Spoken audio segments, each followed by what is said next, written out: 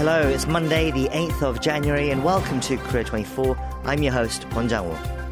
Five-term lawmaker Lee Sang-min, who left the main opposition Democratic Party last month, has joined the ruling People Power Party ahead of the general elections in April. We'll have more details in news briefing shortly. North Korea fired hundreds of artillery shells into the sea near the de facto maritime border for 3 consecutive days last week. We discussed the implications of these provocative acts for our In-Depth today. And coming up for Monday Sports Roundup, we analyse South Korea's 1-0 win over Iraq, the final friendly before the AFC Asian Cup in Qatar. We have all that and more on today's Korea 24.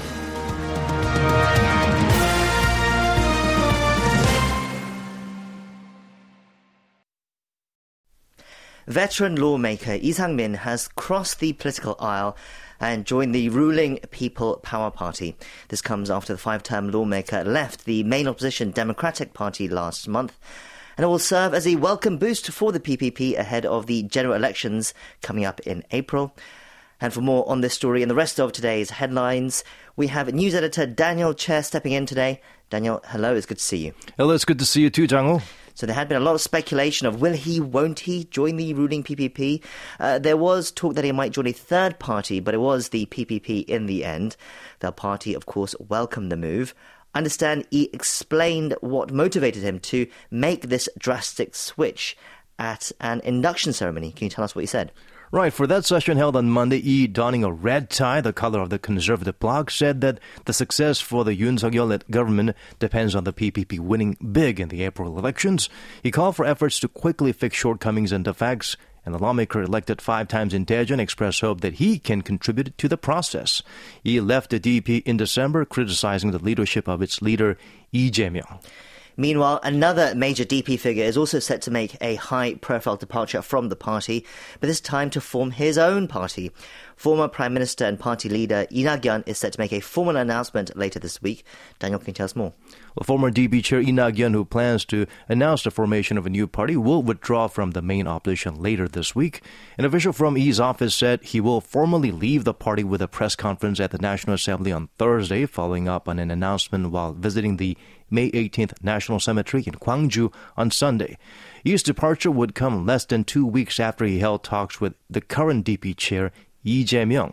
Lee Nak-yeon would become the second former chief from either party to defect. People Power Party leader Lee Jun-suk left to form his own party. Yeah, so the local political scene is really seeing a major shake-up ahead of the elections in just 3 months' time. Meanwhile, sticking with the DP, the police have arrested a suspected accomplice of the man who attacked DP leader Lee Jae-myung last week. What do we know so far? Well, the suspected accomplice, a man in his 70s, was arrested in South Chungcheong province on Sunday. Investigations are ongoing to find if he was involved in the crime. The Busan Metropolitan Police Agency said the alleged accomplice promised to send a letter to the attacker after the crime had been committed. He has denied involvement with the crime so far. As for the suspect himself who attacked the DP chair, I understand the police will decide soon whether to publicly disclose his identity. Yes, the decision will be made on Tuesday. According to the Busan Metropolitan Police, the Committee on ID Disclosure will convene the following day to determine whether to release personal information of the suspect's surname Kim.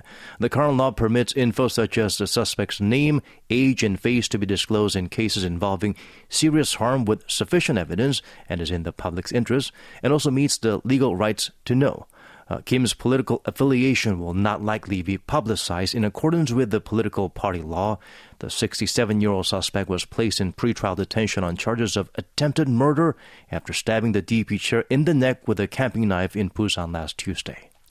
Okay, let's turn to North Korea-related news now, because the regime fired artillery rounds into the sea for a third day on Sunday. But Pyongyang has also claimed that they were not artillery rounds and that they were part of a quote-unquote deceptive operation. South Korea's Joint Chiefs of Staff have refuted such claims, but can you walk us through the latest?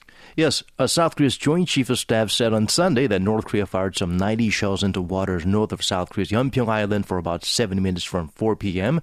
The shells fell into the buffer zone north of the NLL with no damage to South Korea.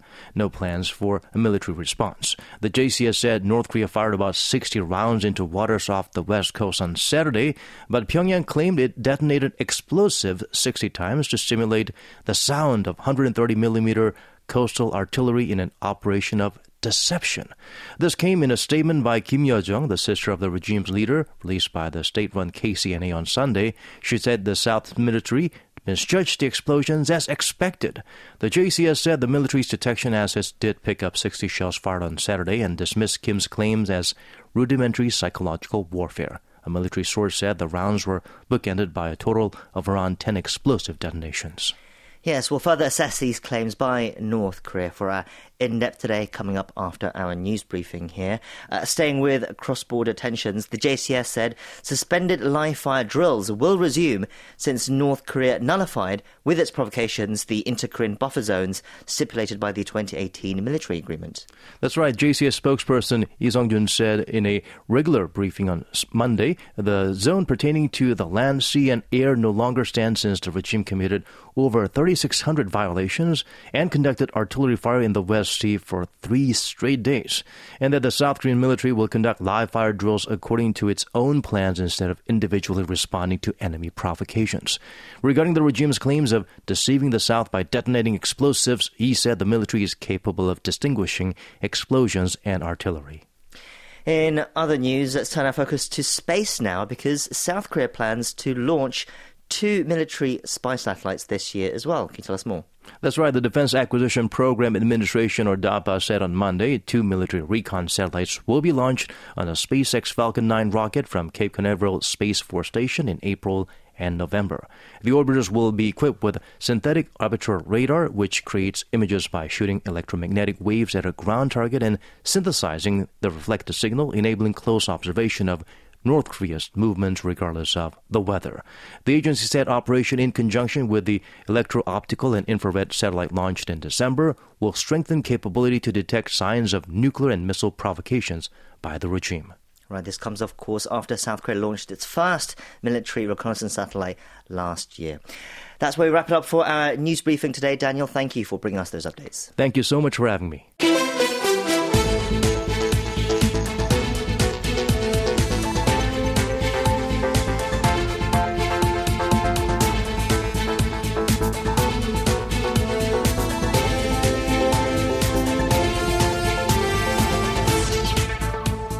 For 3 days straight, North Korea fired artillery shells into the sea near the disputed maritime border with South Korea. According to Seoul's Joint Chiefs of Staff, the North fired more than 200 artillery rounds on Friday, followed by 60 rounds on Saturday and another 90 rounds on Sunday. Friday's provocation even led South Korea to issue evacuation orders for residents in the area. However, earlier on Sunday, Kim Yo-jong, the influential sister of North Korean leader Kim Jong-un, mocked the South's ability to detect its weapons launches, claiming that Pyongyang had conducted a deceptive operation by detonating explosives, simulating the sound of coastal artillery the previous day. Such remarks were dismissed by the JCS. To get some expert analysis on the rising tensions between the two Koreas and what lies ahead for the Korean Peninsula this year, we're joined on the line by Dr. Andrew Ya, Senior Fellow and the SK Korea Foundation Chair at the Brookings Institution's Center for East Asia Policy Studies. Dr. Ya, hello and welcome to the show. Hi, thanks for having me here. First off, how do you view the recent provocations by North Korea? How alarming is it? I mean, these are very troubling. We've seen North Korea ratcheting up escalating tensions, not only just the last 3 days with artillery shells, but since they've launched a satellite into space, they've scrapped the comprehensive military agreement. They launched an intercontinental ballistic missile. I think North Korea is really sending a message that they are going to take a more aggressive foreign policy approach towards South Korea and also towards the U.S. in the upcoming year. Right, so North Korea seemingly resolute in putting a more aggressive front at the moment. But there has also been this curious claim by North Korea. As I mentioned, Kim Yo-jong, the sister of Kim Jong-un, released a statement on North Korean state media saying that the artillery firings the previous day were essentially a fake to test the South Korean military's detection capabilities. Seoul has dismissed such claims, describing it as low-level psychological warfare or propaganda. But what do you make of these claims? Do you think there's any credibility to the North's claims? Could there be a failure in South Korea's detection capabilities? Yes, it's quite intriguing, and we can only take North Korea's word and then the South Korean military's word that this is all psychological warfare and that the North Koreans are lying. So it's hard to prove. I will say that just based on other open source news accounts, it does seem like the South Korean military was more precise about the locations of the artillery firing on Friday, and they've been a little more ambiguous about where the location of artillery firing, what direction they were fired. They've been more ambiguous Saturday, Sunday. So there could be something to that claim, but we really don't know. I think the bigger message, though, is that what North Korea is saying is troubling because these rounds, whether they're live rounds or fake rounds, they were just mimicking sounds of artillery. It can really lead to misperception and miscalculation. And so, of course, the fear is if the South Koreans reacted to sound noises that were intended to be artillery, that could be really troubling. And that's what Kim Yo-jong was pointing out, that the South Koreans were reacting to something that wasn't really actually a live artillery firing.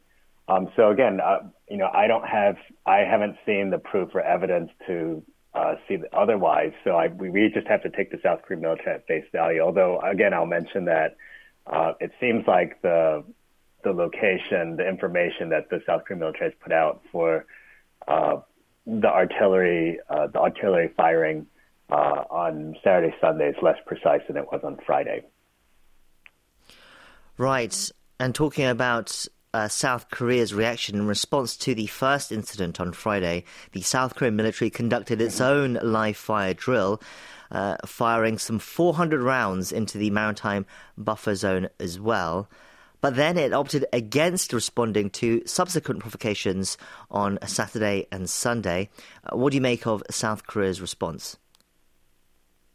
Yeah, well, the South Korean Joint Chiefs of Staff had assessed that the direction was not directly. It was in a different direction that was less threatening, they claimed, and so it didn't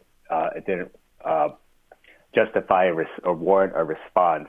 So that was the argument from the South Korean military. So again, what we're seeing is that there's less precision about where that artillery came from. So that's why there could be some truth to what North Korea is saying, but again, we don't know for sure. It's more of a North Korea says one thing, South Korea reacts the other way.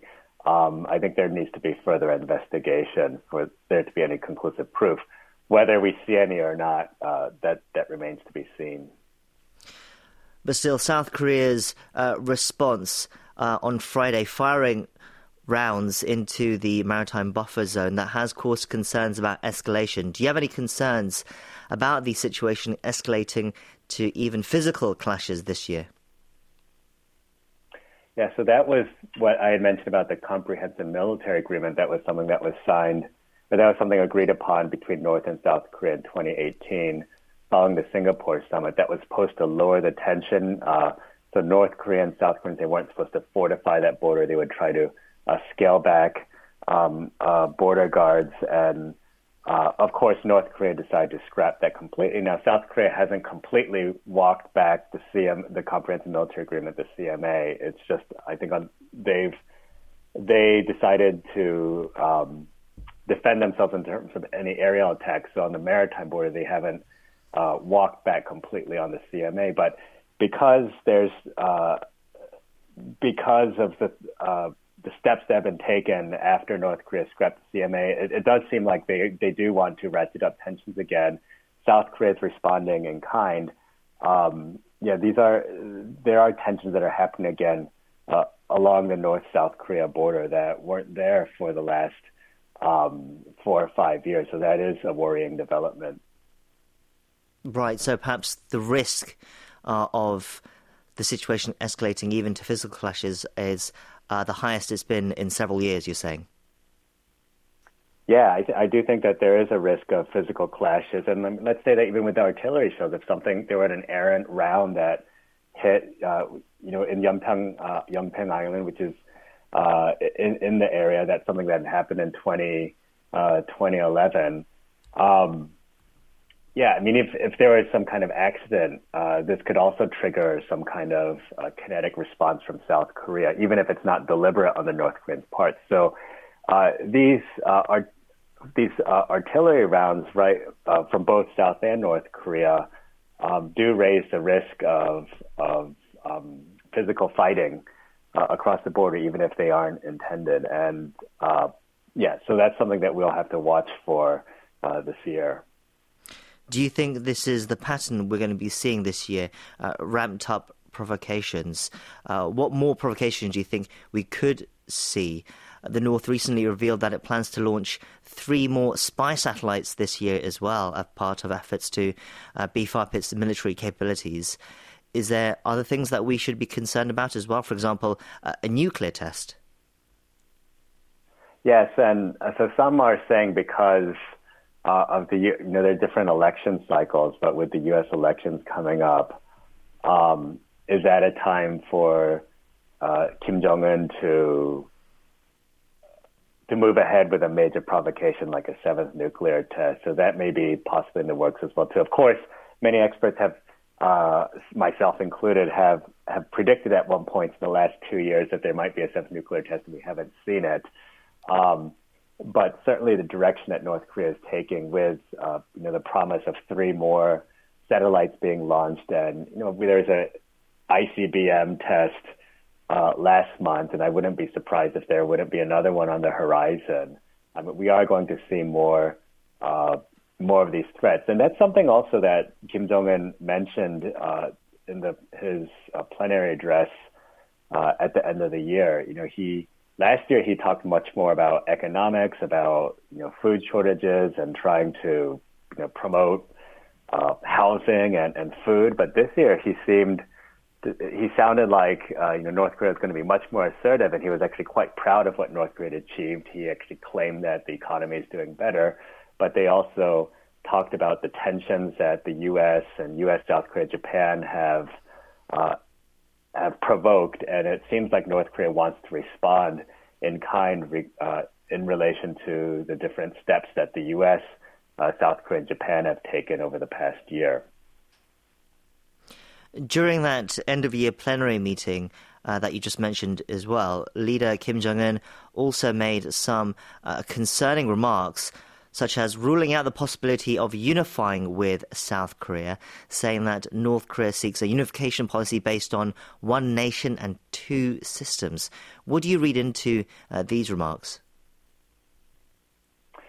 Yeah, so, we also know that South Korea recently, with the unification minister, with the defense minister, they've also talked about unification. The student government, has made unification more, used unification with greater prominence than his predecessor, Moon Jae-in. But of course, the underlying tone or assumption of that is that it's unification by assumption, or unification towards, a liberal,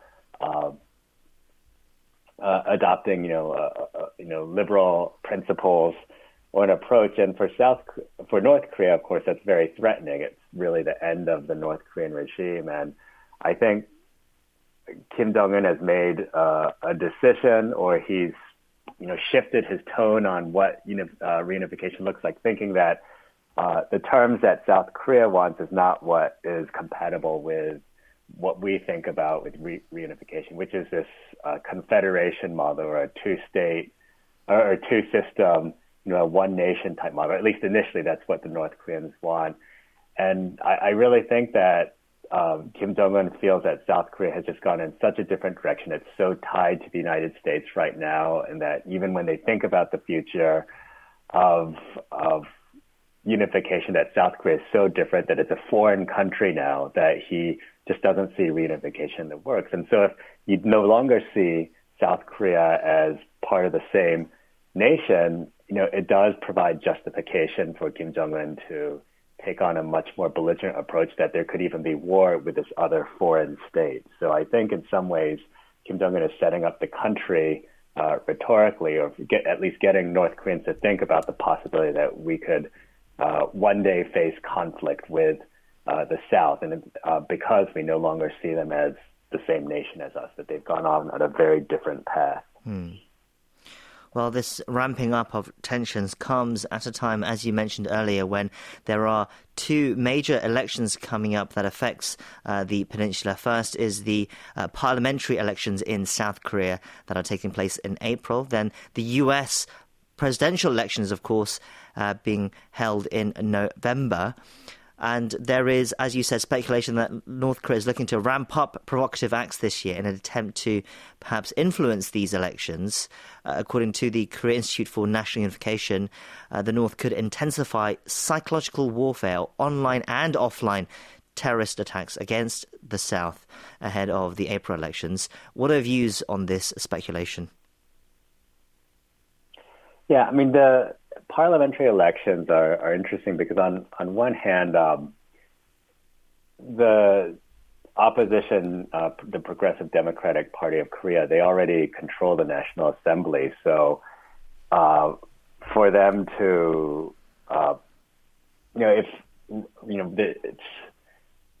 for them to gain more seats, I mean, that wouldn't necessarily change the outcome. It's really if North Koreans feel that they don't want, I mean, if for them the mission is to prevent the People Power Party from the PPP from getting more seats, then they may, they may try some provocation to show that President Yoon Suk-yeol, his party's approach to North Korea, this hardline approach, has really failed. If they want to highlight that, they may try some provocation, and then there's also some.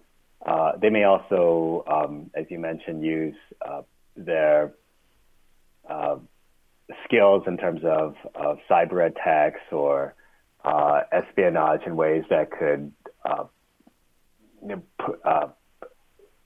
insert news that is what South Korea would refer, or here in the U.S. we refer to as fake news. They could promote a disinformation campaign that could maybe discredit PPP party members before the election. So those are certainly possibilities. I mean, we did see that Kim Jong-un, he was very critical of Yoon Suk-yeol, of course. He did mention President Moon Jae-in. He said that he was more cunning. I think he was also being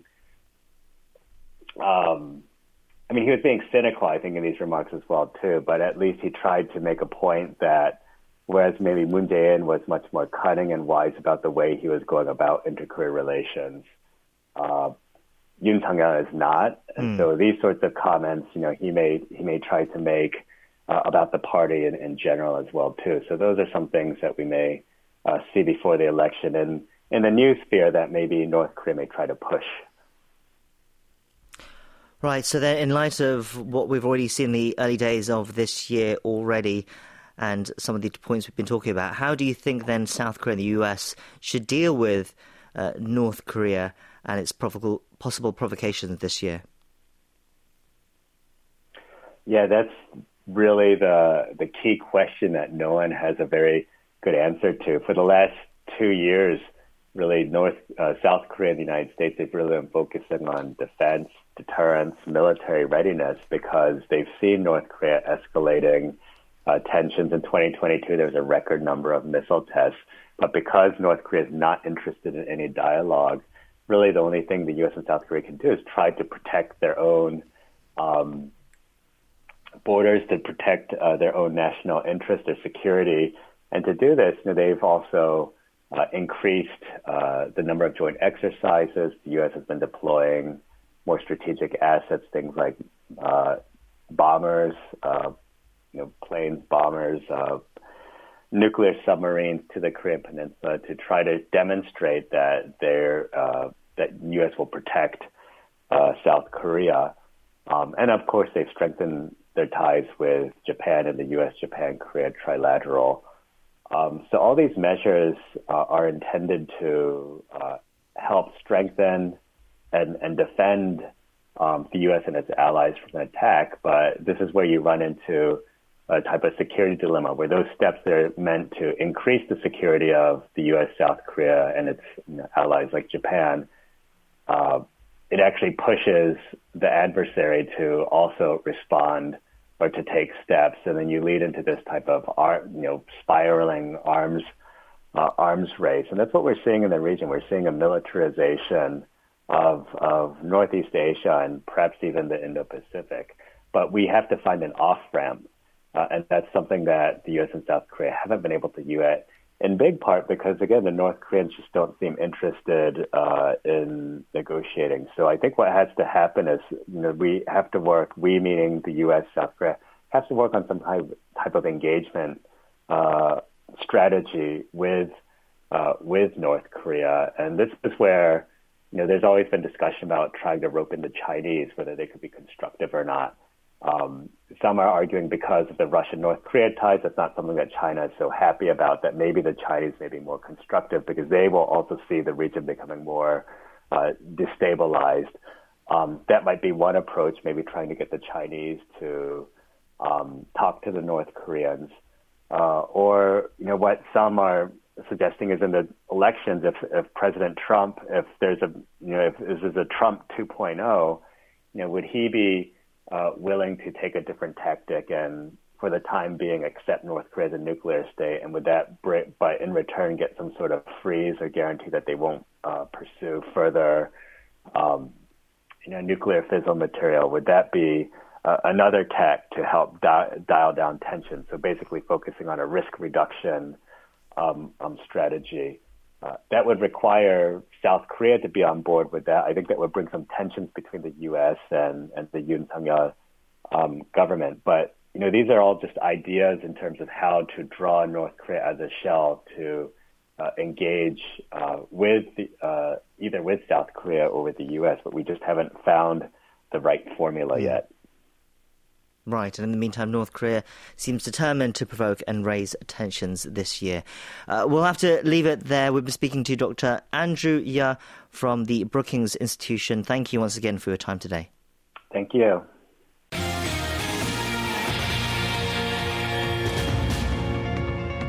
Welcome to the Korea 24 Stock and Forex Update. The benchmark Korea Composite Stock Price Index fell 10.26 points, or 0.4% on Monday, to close the day at 2,567.82. The tech-heavy Kosdaq rose, however, gaining 1.01 points, or 0.11%, to close at 879.34. On the foreign exchange, the local currency weakened 0.61 against the U.S. dollar, closing the day at 1,316 won. You can check Korean stock and forex closings at world.kbs.co.kr. We continue on now to Korea Trending, our daily segment where we take a look at some other news stories that have been trending online today. And for that, we have with us in the studio contributor Diane Yu. Diane, hello. It's great to see you. Hello, Jago. Okay, so what stories do you have for us today? Recently in Korea, there's one particular job sector that's aging super fast, the prosecution.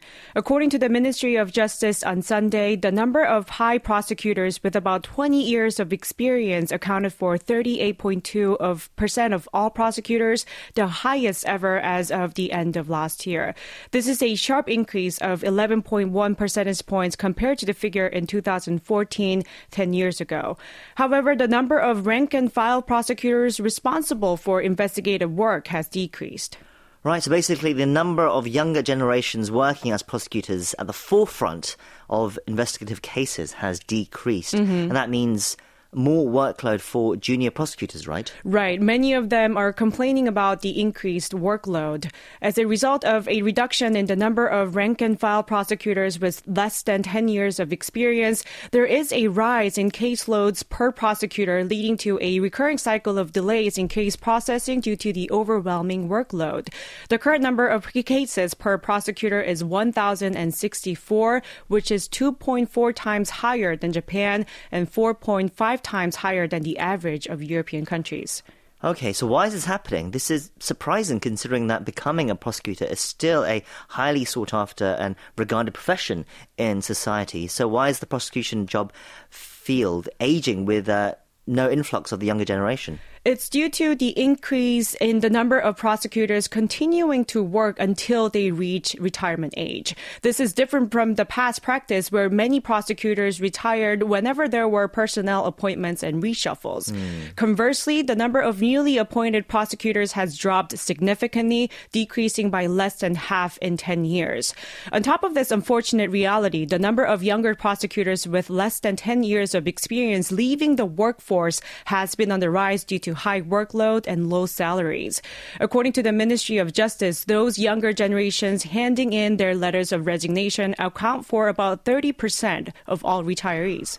Wow. So in the past, even if there was a high workload, the long-term career prospects and the status of being a prosecutor will likely have helped people stay. But the younger generation are perhaps saying that it's not worth it now. It'll be very interesting to see what impact this has on the prosecution and the nation's justice system in the long term.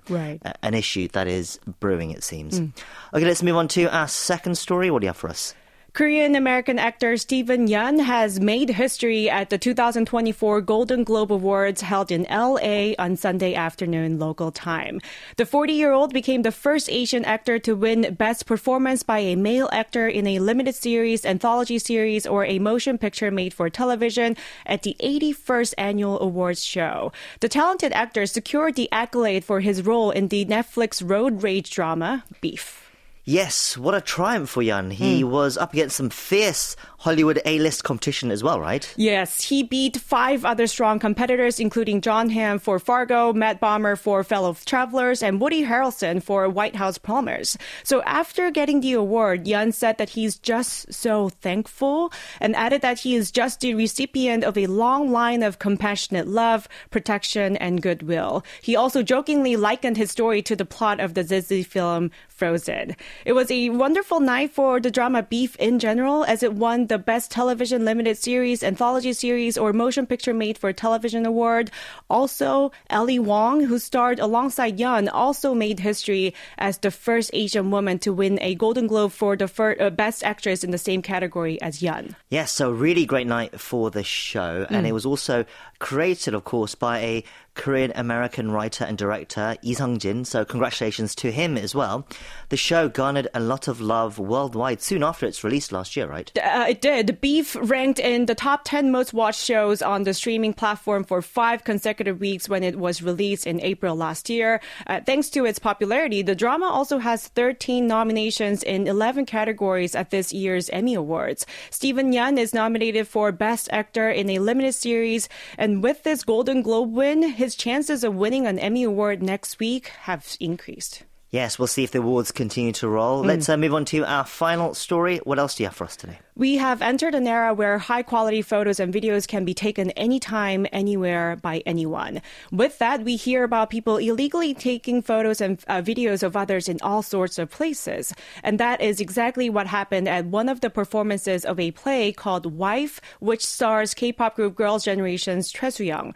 It was belatedly revealed that a male audience member had taken pictures of the singer-turned-actress during a scene where she changes clothes on stage. Well, that actually sounds potentially quite disturbing as well. How did this person's actions come to light? A review was posted online from an audience member who saw the performance. They said that they felt uncomfortable due to the man taking pictures of Che with a camera. The writer then raised the issue of negligent management of the venue, saying that as soon as the man started taking photographs, other people followed suit, even though it was clearly not the time to take pictures without anyone trying to stop them. In addition to this online post, several other reviews continued that they had experienced similar inconveniences during the performance. Well, it's definitely not following theatre etiquette. Has the production company of Wife come out and made a statement regarding this incident? The production company said on Sunday that they had no idea that the illegal filming happened as the person was sitting in a blind spot. It also announced plans to hire more staff for surveillance and increase the number of notices in foreign languages to prevent reoccurrence. Well, it's good that they are taking the claims seriously. Isn't photography and video recording strictly prohibited during performances, especially due to copyright and publicity rights? You're correct. According to the Copyright Act, the act of distributing secret cam videos of performances of plays, musical, or concerts constitutes copyright infringement and is subject to criminal punishment. Such offense may result in imprisonment of up to 5 years or a fine of up to 50 million won, which is about $38,000. It can lead to reduced attendance or admission revenue and hindrance in producers' creative motivation, raising the possibility that it might cause extensive damage to the entire performance ecosystem. Right, but this sounds perhaps less about copyright infringement, but more about sexual objectification and perhaps non-consensual photography in a place that's meant to be a safe artistic space. Right. It's disappointing to hear, but hopefully with better policing by the staff, it can be addressed. Okay, that's where we'll wrap it up for today's Korea Trending. Thank you for those stories, and we'll see you next time. See you next time.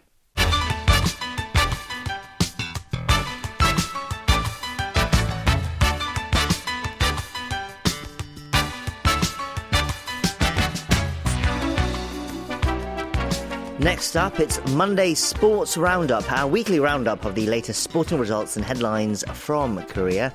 And joining us on the line for that, it is the one and only Yoo Ji-ho, sports reporter for the Yonhap News Agency, with the latest updates. Ji-ho, hello. It's great to talk to you again. Yeah, it's great to be here. Happy New Year to you. Yes, it is in fact the first roundup of the year, so Happy New Year to you as well, Ji-ho. And 2024 is kicking off with a bit of a bang as well. There are going to be quite a few international sports events this year, but the first one is just starting later this week. It is the AFC Asian Cup in Qatar, and expectations are high. That's because the Korean team has set their sights on the title itself. Korea's first game will be on January 15th, but they played their final tune-up match against Iraq on Saturday and prevailed 1-0 in Abu Dhabi. So, Ji-ho, let's recap that match first. Sure. Well, it was 1-0 victory for Korea. Midfielder Lee Jae-sung scoring late in the first half for the narrow win as Korea extended their winning streak to 6 matches. So 20 goals, none conceded during that 6-match winning streak. And all the big boys were held out of the starting lineup. Son Heung-min, Hwang Hee-chan, Lee Gang-in, Kim Min-jae, and Cho Kyu-sung were all brought in off the bench to begin the second half. And, they had some promising moments right away, but did not end up scoring in the second half. And perhaps with the benefit of VAR, Korea maybe could have had a couple of calls go their way. For instance, Cho Kyu-sung had a shot going off the arm of a defender, did not get called. Sonny getting tripped up by the goalkeeper Jalal Hassan in the box on a breakaway opportunity. He wasn't called for the foul either. So, but at the same time, I think Korea could have been a little bit more clinical around the goal. Now, toward the end of the match, Lee Gang-in was tossed for picking up his second yellow card after getting into a little bit of a shoving match with one of the Iraqi players. I think it was a lesson learned for Lee Gang-in, who, he's too important for his team to get kind of dragged into that kind of stuff. He has to keep his composure and not really get goaded into a situation like that. And of course, it was a physical match, especially in the second half.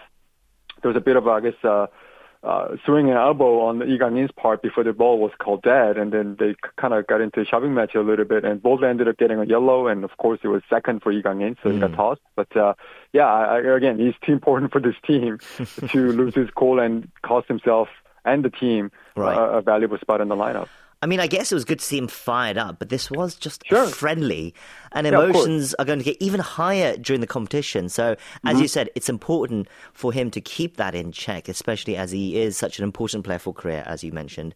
So, it was a nervy 1-0 win in the end. It can be hard to make too much out of a match where Korea's best players only played the second half. But still, what do you think we can take away from this?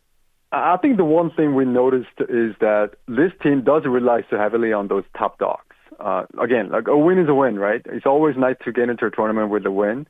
But I think it would have been nice to see some of the reserves maybe contribute a little more on the offensive end. Look, Sonny, Cho Kyu-sung, Lee Gang-in, they didn't score in the second half, but we all know they're capable of scoring goals, especially when the tournament comes. Look, if knock on wood, if anyone, one of those guys gets injured, I don't know if Jurgen Klinsmann has really a viable option to replace them in the lineup. Now, it's a luxury to have those guys not only in the lineup, but also peaking at the same time, pretty much. Like, Sonny is having a great year. Hwang Hee-chan already has a career-high 10 goals.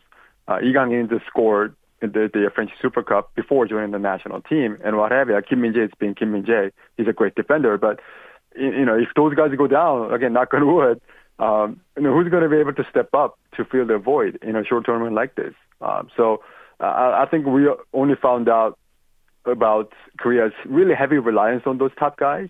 But it would be nice to get some contribution from secondary sources, especially because you're going to play a lot of matches in a short span. Some guys might get banged up. The opponents are going to come out, play some physical football. So, some injuries can happen, and usually do happen during the tournament. So I think it's really important for the backup guys to really step up their games. Right, squad depth is a concern. The team has been criticised for lacking a plan B before as well. But when the A team is so strong, it can be hard for the reserves to match up.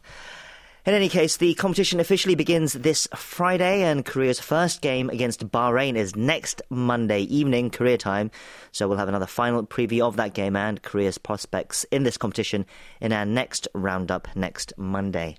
Okay, carrying on now, let's turn to the domestic men's volleyball league and Hyundai Capital Skywalkers, because they've won 5 matches in a row now. That's after making a coaching change, and they've jumped from 6th to 4th in the standings. So it's quite a remarkable turnaround. Jiho, what's the latest on their surge? Yes, it has been remarkable indeed. Hyundai Capital defeating Samsung Fire Blue Fangs 3-1 on Sunday for their 5th consecutive victory. They've improved to 9-13 for 31 points. They're 1 point ahead of OK Financial Group for 4th place. So they've gone from kind of being outside the picture of the playoffs to really having a strong possibility of getting into the postseason in the V-League. So the top 3 teams in the regular season make the postseason in the Korean V-League. But if the gap between number 3 and number 4 seeds is 3 points or fewer, those 2 teams will play in one and done, kind of a play-in match. So currently, Hyundai Capital, they're 7 points back of Korean Air for 3rd place with 14 matches remaining. And Korean Air has been struggling a little bit of late. So it's pretty entirely possible that Hyundai Capital could force that play-in match and finish within 3 points of whoever finished in 3rd place, or they could even finish in 3rd place themselves. And they actually play each other on Friday. So things are getting a little interesting in the middle of the standings. Now, Hyundai Capital, they lost the first 5 matches of this season, coming off a runner-up finish last year. So they fired coach Choi Tae-yong, who had been in the charge since back in 2015. So that happened on December 21st. And 5 matches since under interim head coach Jin Sung-gi. They've won 5 in a row. They've only dropped 2 sets during the streak. So, talking about righting the ship, they're really going at it. Looks like they're going to threaten to make the playoffs. Right, I guess we'll see over the next couple of weeks if this is just the new head coach bounce or whether he really has turned them into playoff contenders. It'll definitely be exciting to see for volleyball fans here. And finally, the new PGA Tour season started in Hawaii on Thursday, and Korean golfer Im Sung-jae finished tied for 5th. But on the way, he set a tour record for the most birdies in a 72-hole tournament in the final round on Sunday. So, Gio, tell us more about this remarkable accomplishment. Sure. Well, Im Sung-jae is a birdie machine. He made 34 birdies over the 4 days of the Century, the tournament out in Hawaii, the season opening event for the 2024 season. He made 11 birdies in the final round to finish at 6-3. He had 1 bogey in this round. So 9 birdies in the first round, 8 in the second, 6 in the third, and 11 in the final round. Wasn't good enough to win. He finished at 25 under par, 4 back of the champion Chris Kirk. But he now has the record for most birdies in a 72-hole event by 2. The previous record, 32 birdies, had been done 3 times, most recently by John Ram at the Century, the same tournament last year. Im has always done well at this tournament, played on the Plantation course in Kapalua. This is his 3rd top 10 in 4 appearances on this course. And he said before the tournament that this course was there for the taking as long as the wind didn't blow so hard. So third round of even par 73 kind of took him out of contention. He'd been tied for second after 2 rounds, but 6 birdies in the third round were negated by 4 bogeys and 1 double bogey. So he kind of fell off the contention a little bit, but battled back with 11 birdies in the final round.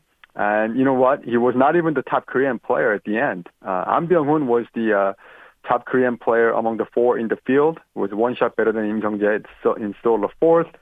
Kim Ji-woo tying for 25th, and Tom Kim tying for 45th. Wow, so an encouraging start to the golf season for the Korean men. We certainly hope to hear more of their exploits in 2024. But for today, that's all for our roundup. Jiho, thank you for those updates. Have a great week, and we'll talk again next time. Okay, you too. Thanks for having me.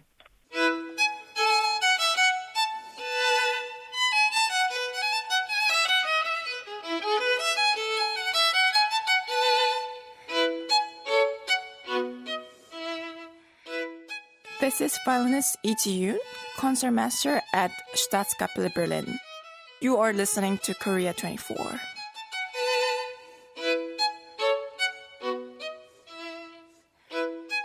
We've come to our closing segment now, Morning Edition Preview, where we take a look at some interesting features or reports coming out in tomorrow's newspapers, namely the Korea Times and the Korea Herald. And for that, we have joining us in the studio our staff editor, Richard Larkin, who's been looking through those papers for us. Richard, hello, it's good to see you. Hello, good to see you too. Okay, so what's the first article that you have for us today? So over the past year or two, there have been several cases where important cultural heritages have been damaged due to issues like flooding during monsoon season, or more recently, vandalism.